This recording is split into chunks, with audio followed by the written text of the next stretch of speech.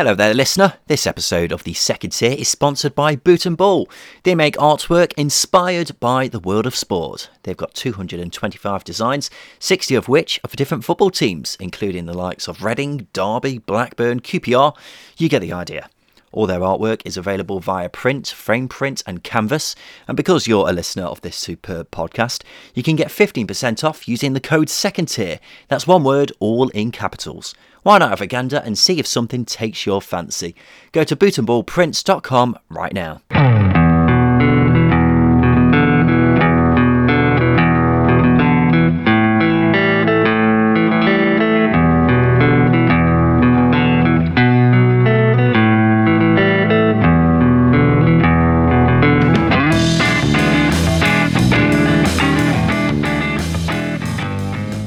Hello and welcome to the Second Tier podcast. I'm Ryan Dilks and I'm joined by the 352 Swansea to my 433 Swansea. It's Justin Peach. Good day to you, Ryan. How you doing, Justin? I'm absolutely fantastic. How are you? I'm wonderful, dear boy. What's going on in the world of Justin? I imagine most people will be shouting at their speakers right now for some sort of update on how the sticker album's going. I did buy more paninis yesterday. I will also add, and this is a very good tip, I got mine at the Co-op. This is not an ad. I got mine at the Co-op and they were 5p cheaper. They were 85p. In these tough times, we could all use that 85p to do so much, but as long as you can get those stickers, then that's all that matters. Absolutely. I'm here for the people. How many more do you need to get? I reckon about 550 more. 550, so what's 550 times 85? I worked this out yesterday and it's an obscene amount of money that I'm not willing to invest. I will forget about this sticker album in 3 weeks' time. We'll let the listener work out how much Justin has to pay to fill out one whole sticker album. You are listening to the biggest championship-specific podcast, the Second Tier. Thank you for joining us wherever you are.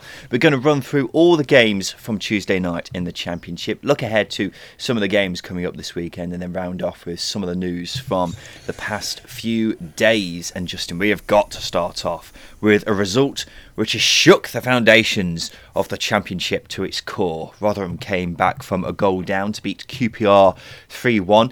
It shook the championship to its core because suddenly Coventry, Derby, Huddersfield and Birmingham fans were all saying to each other, is it just me or is it getting a bit hot in here?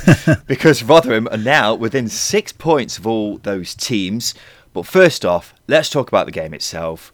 Rotherham deserving of the win? I think it was a fairly even game. But Rotherham consistently created chances, and what they did in this game that they haven't done for a couple of games is they seized on QPR's mistakes, because QPR's defending for the second and third goal were pretty poor, and Rotherham capitalised on it. They took them by the scruff of the neck and got them through it. It was a huge statement-making result, and as you say, it's shaken the bottom six to its core. Yeah, they were breaking like PSG were against Bayern on Tuesday night. Maybe not as frequently as PSG were, but it was just as profitable for Paul Warne's boys. The most impressive thing is that they just did not stop running. For a team who has got such a condensed fixture schedule, you wouldn't have guessed it based upon the amount of hard work these players were putting in. And I suppose in a way that's what's defined this Rotherham team all season. They've got a good squad of players brought together. They all believe in this project that Paul Warne has created, and they run their socks off to try and get results. To throw the cliche in, there's no big time Charlies.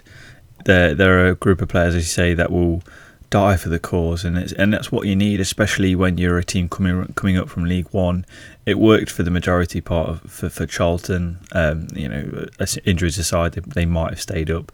Rotherham have a similar situation. They've had a lot of injuries.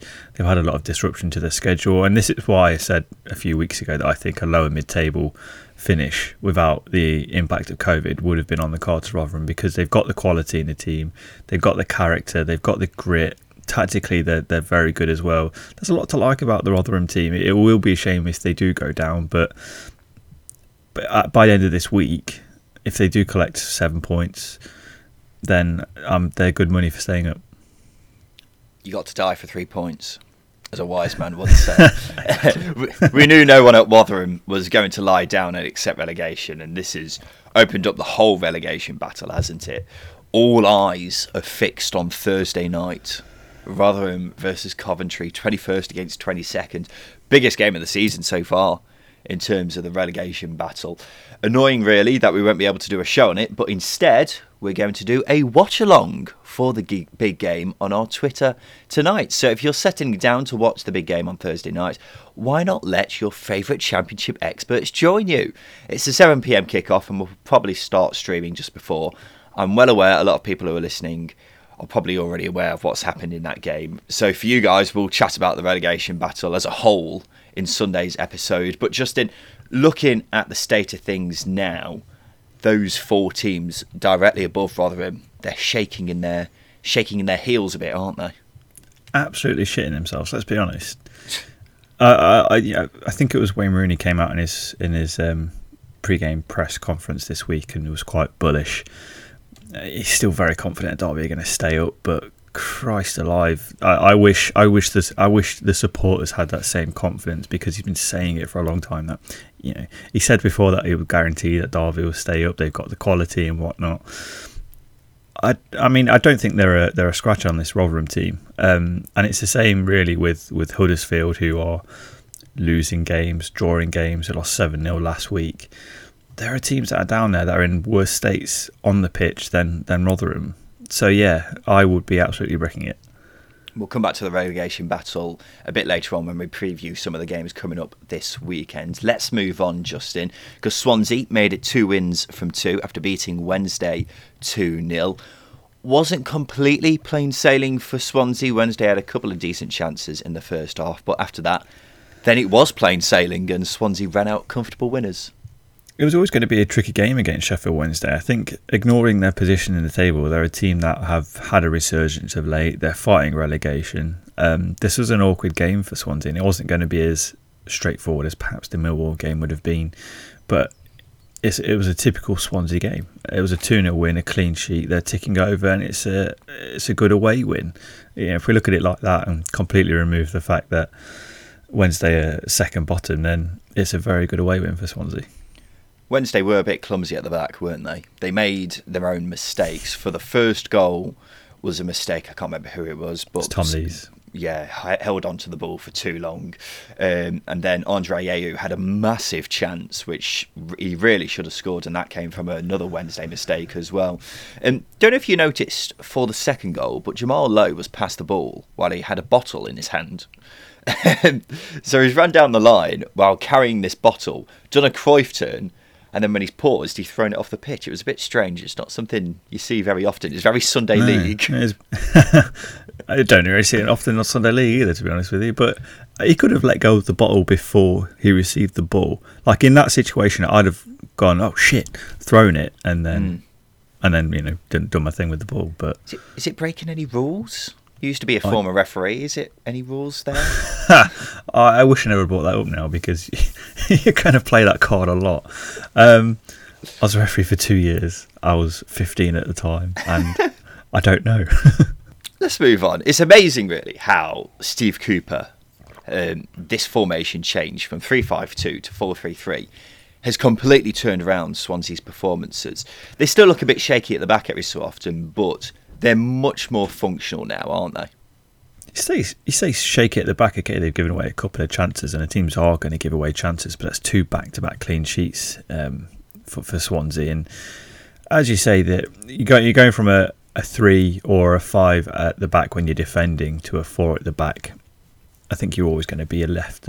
You're a body short, but what they've got in Fulton and Grimes is 2 very good pivot midfielders who do a lot of the dirty work, and whoever's the third central midfielder, whether that's Hura Hayne or Corey Smith, there's a hard-working midfielder in there as well. So I don't think they're going to be more exposed in a 4 at the back than they have been in a 3 at the back. They needed something to switch it up, and it's working for them at the moment. And I guess time will tell over the next few games whether or not they proceed with it. It's amazing how much it's working compared to how much the 3-5-2 wasn't working, because the 3-5-2 had really ran its course, hadn't it? They were looking awful in that formation, but now they look as good as they probably ever have been this season, really. These past 2 games have been really impressive.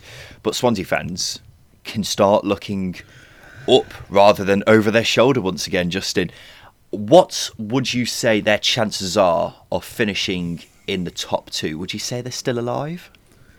I'd say they're incredibly slim. About the same as me completing this Panini sticker book. Okay.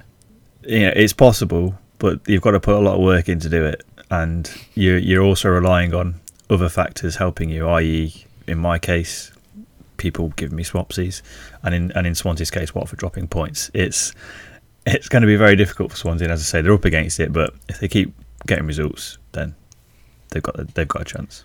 Yeah, we keep saying it. We'll keep hammering home this point. But Watford have got tricky games coming up, and you'd expect them to drop points over those tricky games. Having said that, Brentford are in a better position than Swansea, aren't they? So Swansea still have a chance, but it's still a slim one, as you say, as slim as you completing that sticker book. What we said about Wednesday now, then, are they down? I'd say so. It's very hard to mathematically rule them out because of the form of Coventry and Derby, but because Wednesday now they've essentially lost their last two games, and the defensive errors are starting to seep in, as we saw in this game. Tom Lee's dilly-dallying on the ball for the first goal. It's a sucker punch, and you don't give away goals against teams like Swansea, because we've seen with Swansea they're very good at defending their lead. But I think the issue with Sheffield Wednesday is the fact that they've had 10 different centre-back combinations this season. They've had 3 keepers who have all played more than 700 minutes each. I think it's not helped having 4 different managers, including the interim manager, over the course of the season, because they're all going to fancy different players. And I think that unsettling nature of the team is why they've not been able to build up any momentum. You just can't help but think that more decisive decision-making at the top, they would be out of this mess. It's as plain and simple as that. Well, for the past few months, it had become apparent that it was going to take something special for Darren Moore to keep this team up, wasn't it? And despite things improving, it's just proven to be too big an obstacle, really, hasn't it? Making up for 7 points with 18 left to play, I wouldn't say it's impossible. And the games they've got left could be trickier, but time's running out, isn't it? And it's a big old ask at this point. The final game from Tuesday night was between Bournemouth and Huddersfield. Bournemouth made it 5 wins in a row by beating Huddersfield 2-1. Pretty easy work for Bournemouth in the end, wasn't it? It was. I'm just going to point out as well that the very 3 important games happened on Tuesday night. Not one of them were put on Sky, unfortunately. It was really annoying. Yeah, some priorities there. I don't want to watch Saturday's action, unfortunately. But there you go. I'm not the operator at Sky. But as you say, it was a fairly straightforward game. I guess it was made a little bit uncomfortable by Huddersfield getting a goal. But I think you've got to give credit to Jonathan Woodgate for getting the best out of this team. I think we mentioned it at the weekend. The fact that he's turned Philip Billing into he's turned him into a box-to-box goal scorer from a deep-lying pivot player is just absurd. He's turned into a very good number 8 now, compared to a number 6 if we're going down that route. I'd say he's more of a number 10, personally. No, I don't think he has the pizzazz of a number 10. I think he operates. He's scoring goals. Well, yeah, he is scoring goals, but I think he operates more as a number 8 than a number 10. In my opinion, we can agree to disagree, Ryan. We will agree to disagree. Dom Solanke scored a wonderful goal from the edge of the box. That was a fantastic finish. This was actually an important win for Bournemouth. They're looking like they're going to be in the playoffs come the end of the season, but they have got some tricky games coming up, including Norwich at the weekend. So when you come up against a side you should be beating, like Huddersfield, it's easier said than done, isn't it? Especially when that team is fighting for its life. Well, that's why I said that the Wednesday game for Swansea was very awkward, because you're coming up against Huddersfield, who are a team who they are good on their day. They're very well coached, or have been at various points in this season by Corberán. So it is an awkward game. And what Bournemouth did was they kept them at arm's length. They played good football, created chances themselves, and they have to take that into the Norwich game. I guess the positive for Bournemouth is Norwich dipped in the second half against Derby. Perhaps they're already thinking they're home and hosed, so they need to capitalise on that. We know that they've got the quality of players to do it. It's just whether or not they've got the mindset to do it, because this is the biggest game that Woodgate's probably going to have as a Bournemouth manager. And well, I guess until the next one, because he's got to get the points to solidify that place in the top 6. Yeah, Jonathan Woodgate has now won more games in 2.5 months in charge of Bournemouth than he did in a whole year in charge at Middlesbrough. So fair play to him. The big concern for Huddersfield is they just can't win at the moment. 1 win in 10 games. In fact, they've only won 2 this year. They're drawing loads, and I'm not sure if that's enough, Justin. I think you're underselling it. The fact that they're not winning games and they are, 19th, a handful of points above the bottom 3. It's quite an undersell. It is terrifying, I think, if you're a Huddersfield fan, because they almost fall into that Hull City bracket of last season where they did fine up until the turn of the new year, and then the form has just completely dipped, and performances have, and January signings haven't had the impact that they would have wanted to have. But as you say, they're winless in 5. It's a 7-0 defeat last week. It is a huge worry. It is a huge worry. It's not as bad as it was for Hull last season, because they were just losing game after game, whereas Huddersfield are actually drawing. So they're picking up points here and a point there. But as I say, I'm just not sure if that's enough, or unless your likes of your Coventry and Derby just can't pick up any points at all. Very true, and also in their last 8 games, they've played Birmingham City, they've played Rotherham, they've played Wednesday, and they've only drawn against them. That probably tells you exactly where they are in terms of character. Have they got it? Have they got the grit to get out of it? I don't know. They are very much banking on Rotherham. I think they're one of the teams that are banking on Rotherham not picking up points with their games in hand, because as you say, they can't buy a win. Also, maybe relying on other teams. If Rotherham do overtake them, other teams not getting past them. Justin, let's have a break. After that, we'll preview some of the games coming up this weekend.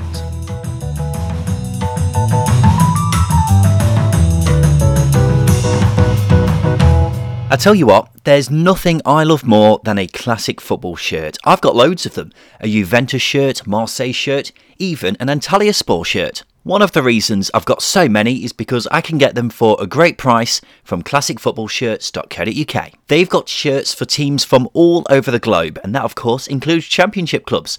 So if you wanted a classic Wednesday shirt, Reading shirt or Barnsley shirt, whoever you support, they'll have something for your club. It's not just shirts either, they've also got tracksuits, baseball caps, socks, so much stuff. Have a look for yourself. Go to classicfootballshirts.co.uk right now.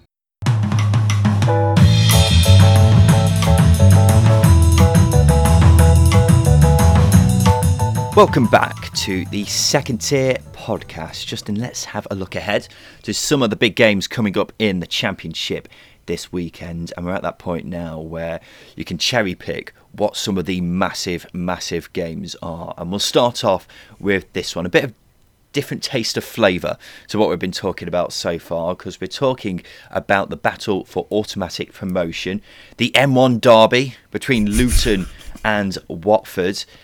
At any other time of the season, this is a massive game between two massive rivals, a really underrated derby actually, and I think people forget how big a derby it is because they haven't played each other in so long. The game earlier in the season was the first meeting in 14 years, but for anyone who isn't aware, these two sets of fans genuinely aren't too keen on each other. It's just a shame the fans won't be able to see this derby next season if Watford do get promoted, but let me tell you, Luton will be doing everything in their power to make sure they can stop that happening this weekend. I was going to say that they'll be well up for it, but I think, as you say, it's a very highly rated derby. Fans hate each other, but can they call it something better than the M1 derby, please? Can someone just come up with something? What would you call it? If you go past either of these towns, you're in the North Derby. Just saying. What? Because if you go past, oh right, okay. I think it's a London thing that if you go past Watford, you're basically right in the north. It took me a while to process what you were saying there. So you're saying from a London perspective, as soon as you go past Watford or Luton, you're in the north. Basically, yeah. Right. Okay. Yeah. My cogs started turning as soon as you said that. I think the M1 derby's got more of a ring to it. I don't know. It doesn't sit. I'm going to call it what I think. What I suggested. I'm going to call it the north of these towns. You're in the North Derby. I'm going to go with that one. Okay, you can stick with that. I'm going to acronym it. I'm not sure anyone else will. The interesting thing is, there's been a bit of concern from some Watford fans that maybe they've lost a bit of momentum since the international break. And that's understandable. They weren't great in the win over Wednesday. They were flat in the draw against Middlesbrough. And then the Reading game last week could have been a very different scoreline on another day. So do you think Watford maybe are losing a bit of momentum? I think perhaps they've lost a bit of the swagger they had in terms of their performances. Yeah, I think, as we saw over those 3 games, they weren't quite clicking as they would have been, but they're still taking their chances. You look at Ismaila Sarr's 2 goals. If a team, would this Watford team have scored those types of goals back in January when confidence was a little bit low and you're not going to take those sorts of risks? Probably not. So you've got to say that they've come a long way and they've also got the experience and know-how in the team. You look at Ben Foster, for example. I know he's not playing, but very highly experienced player who's going to be massively useful in this run-in. You've got Troy Deeney, who's been there and done it at this level. Same with Will Hughes. So they've got a lot of experience throughout the team, I think, to pull them through, even if they start winning ugly. And this is one of those games against Luton that they're going to have to win ugly because, as you say, Luton will be well up for it and they're going to make it very uncomfortable for Watford, and Watford have got to deal with that. They have to deal with that. Yeah, well, it's a must-win game, isn't it? They have got to win this game because this is just before those final 4 big games where they play 3 of the top 4. Anything but a win here, and Brentford and Swansea will be licking their lips, won't they? As you say, they absolutely will be. They will be licking their lips. I don't think it's a must-win game in the sense that, I don't think they'll be looking at it as a must-win game, but it's a game that they simply can't lose because the way derbies are, the way local derbies are, if you lose, it can really derail a season. Why won't they be looking at this as a must-win game? I mean, they'll probably be looking at every game as a must-win, but I'm talking like from a professional perspective. It will just be another game for them. They'll be very relaxed. They've got a lot of experience and quality, so I don't think they'll be looking at it as a must-win game. I think supporters will be because again, it's a derby, but it's a game. If they come away with a draw, for example, they'll be disappointed, but I don't think it'll be the end of the world. They'll just go into the next game and try and pick up 3 points there. You've got to nonchalantly get on with these things rather than dwell on them. Okay. I'm not sure I agree with you there, but Brentford have got Millwall at home and Swansea are playing Wickham at home, so you'd expect those 2 teams to get 3 points in those respective games. So I think it is a must-win game for Watford this weekend. Let's move back to the relegation battle, Justin. 3 massive games this weekend. Now, of course, Rotherham versus Birmingham would be one of those games which we preview, but I didn't really think there was much point considering that game because Rotherham are playing shortly after this episode goes out, so everything could be completely irrelevant after that game. So instead we'll preview 2 other games featuring relegation troubled teams. The first is Derby, who travel to Blackburn on Friday night. Derby just 2 places outside the relegation zone at the time of recording, while Blackburn not completely out of it just yet. You'd have to say it would take some impressive results for them to seriously get dragged in. Having said that, Rovers have only got 1 win in 15, so it's a must-win game for them, isn't it, to ease any fears? I think to ease fears, to ease pressure on Tony Mowbray, to ease pressure on the players, because, as you say, this season has completely catapulted downhill.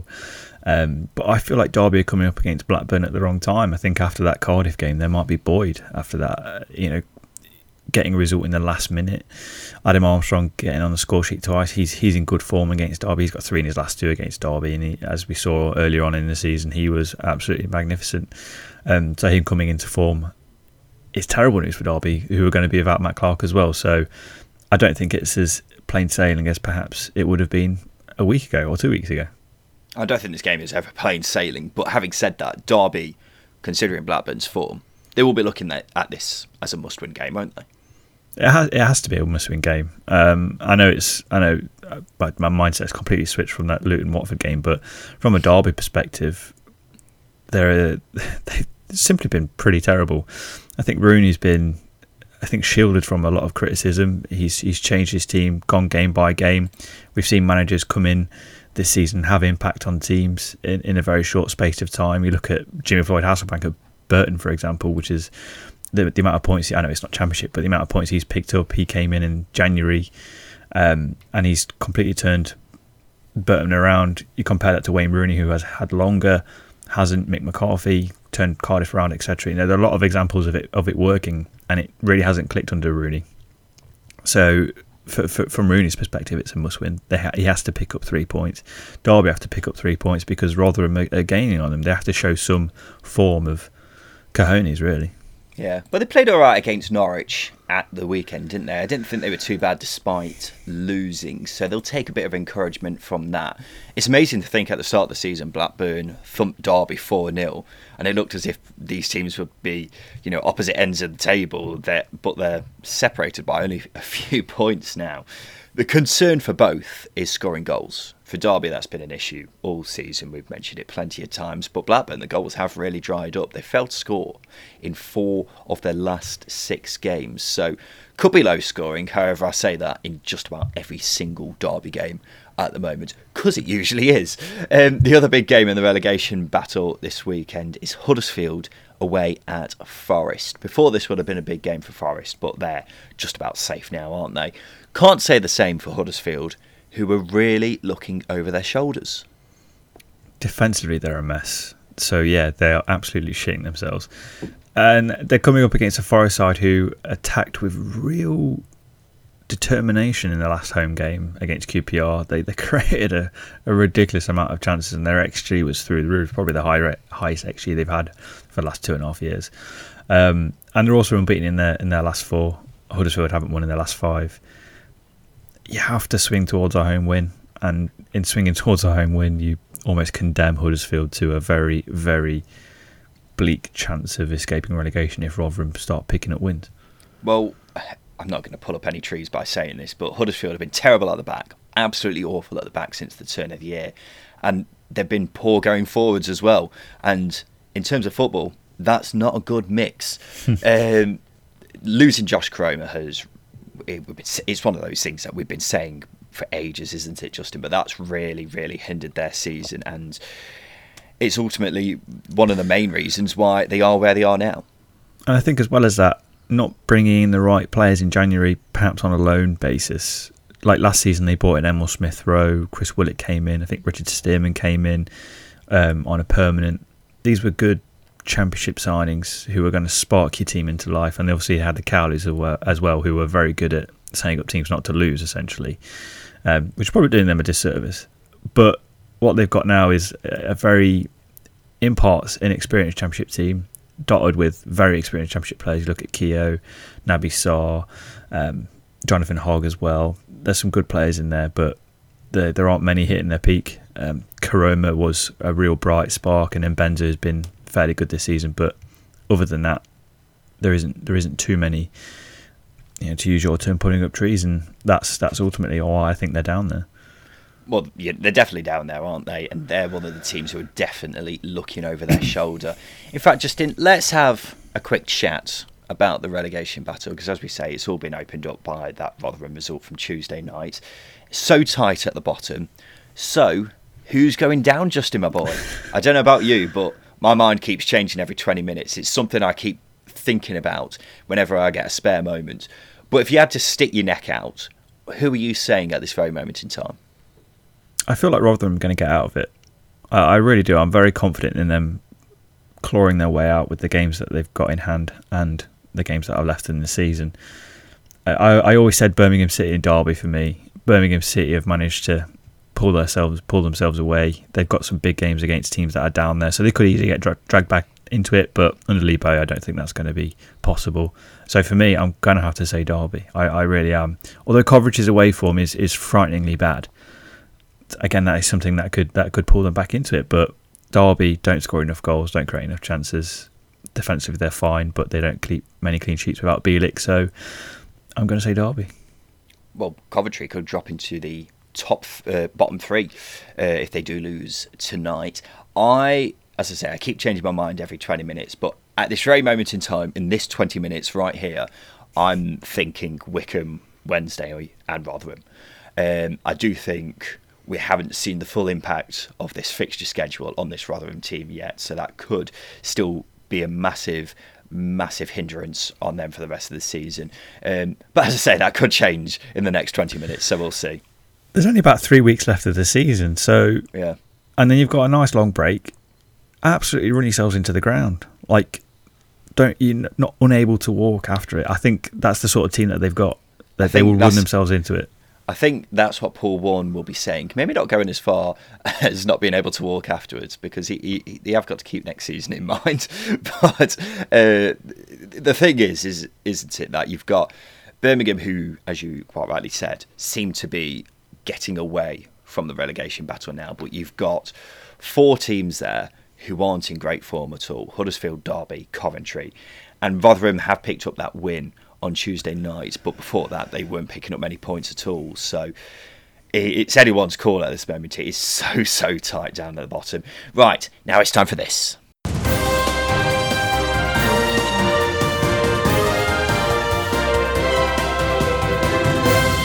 Yes, it's time for the news, and the vast majority of Championship fixtures this weekend have been moved from 3 o'clock on Saturday so that they don't coincide with the funeral for the Duke of Edinburgh. It's going to be very odd having no games at 3 o'clock, but most of the games are being played at 12:30 on Saturday.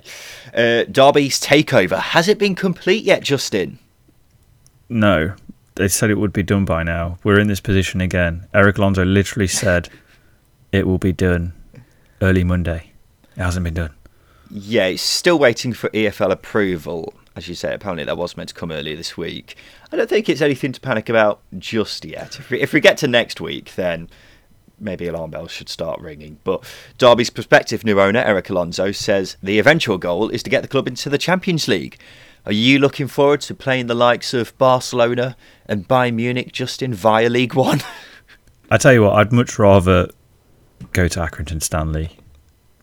I mean, I've never had a pie, but if I'm going to sample my first pie, I'd rather it be at the Wham Stadium than the Nou Camp. Do they even do pies in? Do they even do pies abroad? I've never been to the Nou Camp, so I wouldn't be able to say. I've been to games abroad, and it's usually based on that country's, dishes, really. When I went to Atlanta United in America, they just did popcorn everywhere. I know, at a football game, popcorn just didn't sit right with me at all. Again, my marketing hat on, very good ploy, because if you eat lots of popcorn, dry mouth, lots of beer, keep spending money. It was some of the most disgusting popcorn I've ever had in my life. It was absolutely rancid.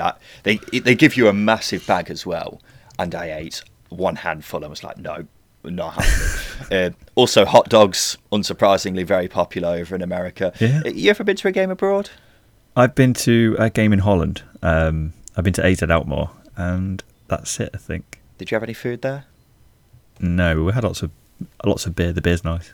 Yeah. Beer's very you're nice. allowed to drink in the stands abroad, you are. aren't you? It's great. It is absolutely great. Unfortunately, in England, we're all idiots, so we're not allowed to do that.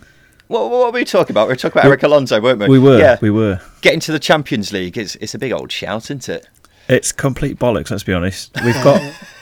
We've got the Jay Cartwright from In-Betweeners of football owners. The amount of things that have come out, the amount of football owners that have come out and said no, he's not been interested. It'd be like Cardiff Wednesday. We've had Bali United in Indonesia. Are these clubs that Eric Alonso has supposedly been interested in? Yeah, he's come out and said it himself that he's been in contact with them, and they've all said, "What's he on about?" No, it's laughable, really, and he's already making a laughing stock of himself. Which I've gone from cautiously optimistic on Sunday to do not buy this football club, please. Wow. Honestly, it's actually I'll avoid saying anything that might get us into trouble. So. Okay, but why are you a bit worried? Well, more worried than you were at the weekend? Well, I think firstly you've got a potential chairman here who's literally not stopped talking since he said he will not talk anymore. He said last week that he's not going to make any further statements, and since then he's been on TalkSport, Sky Sports, he's been on BBC Radio Derby, he's been everywhere. And in that time he's been saying yeah, we want to get to the Champions League. I dream big. I do this. And you look at Wolves, who are probably the best example of a team coming out of the Championship and getting into Europe. They're now 15th in the Premier League. It's unfortunately not going to probably happen in my lifetime. I'm very, unless you get Leicester City, it just won't happen.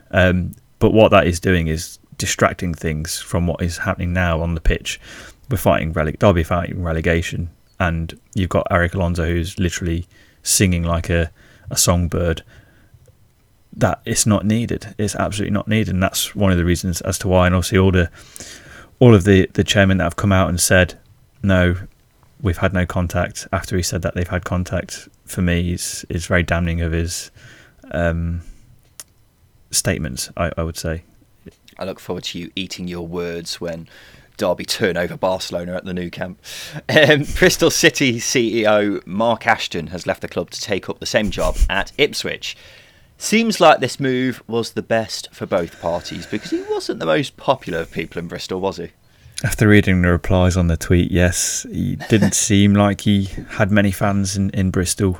So yes, I think it's a good move for him, good move for the Bristol City fans and Ipswich Town as well. Well, a lot of the frustration for the team not getting in the top six over the past few seasons has been aimed at him, that and the players being sold for a lot of money, which hasn't always been invested in the first team. To be fair, though, a lot of that money has gone into the academy and training ground, so I think he gets a bit of a bad gig from Bristol City fans. But I can see why they don't particularly like him. The fact he's been headhunted by the new owner of Ipswich, though, shows that he must have been doing something right to impress another party. Sticking with Bristol City, their ex-head coach Dean Holden has become the new assistant at Stoke after Billy McKinley left. Good to see him back in football. Yeah, I'm a big fan of his. I think even as an assistant manager or a head coach, I think he's still got it in him to do a job at Championship level. I think we saw a lot of positives at Bristol City before all the injuries struck. That's essentially, I think, why they were terrible under him, is they just couldn't put out a regular team on a consistent basis. So yeah, big fan of that. Yeah, he was definitely dealt a tough hand at Bristol City, wasn't he? And it says something when Bristol City fans were sad to see him go, much more sad than they were compared to Mark Ashton. In contract news, Ched Evans has signed a new deal at Preston. His previous one ran until the end of the season. I don't think it's a bad move, because he's played a lot better than people were expecting, but I don't think he's necessarily the answer to Preston's striker problems, is he? I was going to say, I feel like this is Preston just saying, right, we've found our number 9 now. We're done. We've got him. And goals wise, he's not going to deliver. He's very hard working. He's got a good work rate, but you expect that from a player who's had to jump up from League One. So yeah, I don't think it's their answer to their goal scoring troubles. It's fine, I guess, but not their answer, as you say. I would put him firmly in the category of good alternative option, isn't it? He holds up the ball well, works hard, but he's not going to score 15 goals a season, which is exactly the striker Preston have been crying out for God knows how long now. So hopefully in the summer they do get another striker, but if we get to end of August and they're still only got Ched Evans, Emil Rees-Jacobsen as the striker options, then it's just going to be another year of mediocrity for Preston, isn't it? And finally, Reading's accounts have been published for 2019-20. They managed a total accumulated loss of £138 million, and they're spending more than double on wages what they're earning in revenue. I mean, wow. Yeah, I'm not a master accountant. That is a lot of money. That is also very unsustainable. But I guess if you've got an ownership who are willing to write off those losses, it's going to continue, isn't it? But I mean, FFP. I just feel like the owners in the championship just do not care about FFP. It's so strange that you've looked at how many chairmen and owners in the league that have just gone, whatever. Well, FFP isn't being counted this year, I don't think, is it, because of the pandemic? Yeah. So that would be one reason why Reading are probably going to get away with this. And also FFP is being scrapped altogether, isn't it? From what European I've been hearing. level, yeah. Yeah. So whether it does mean anything anymore, I don't know. But it does say a lot about how unsustainable some of the spending is for championship clubs. But teams still do it. And I think that's just about it for us here on the second tier, Justin. We'll be back on Sunday, slightly later than usual because there's a game at 3 o'clock, so it'll most likely be released on Sunday evening. Justin didn't realise that quite clearly from the face that he's just pulled, a very alarmed one. But for those of you who like to get in there early, yes, it'll be probably Sunday evening that we release that episode. Oh, and just a reminder about our live watch-along on the Rotherham Coventry game on Thursday night. That'll start just before 7 p.m. on our Twitter. So we look forward to seeing you then. Otherwise, that's just about it for us here on the second tier. We'll be back again on Sunday. I've been Ryan Dilks. I've been Justin Peach. Thank you for listening.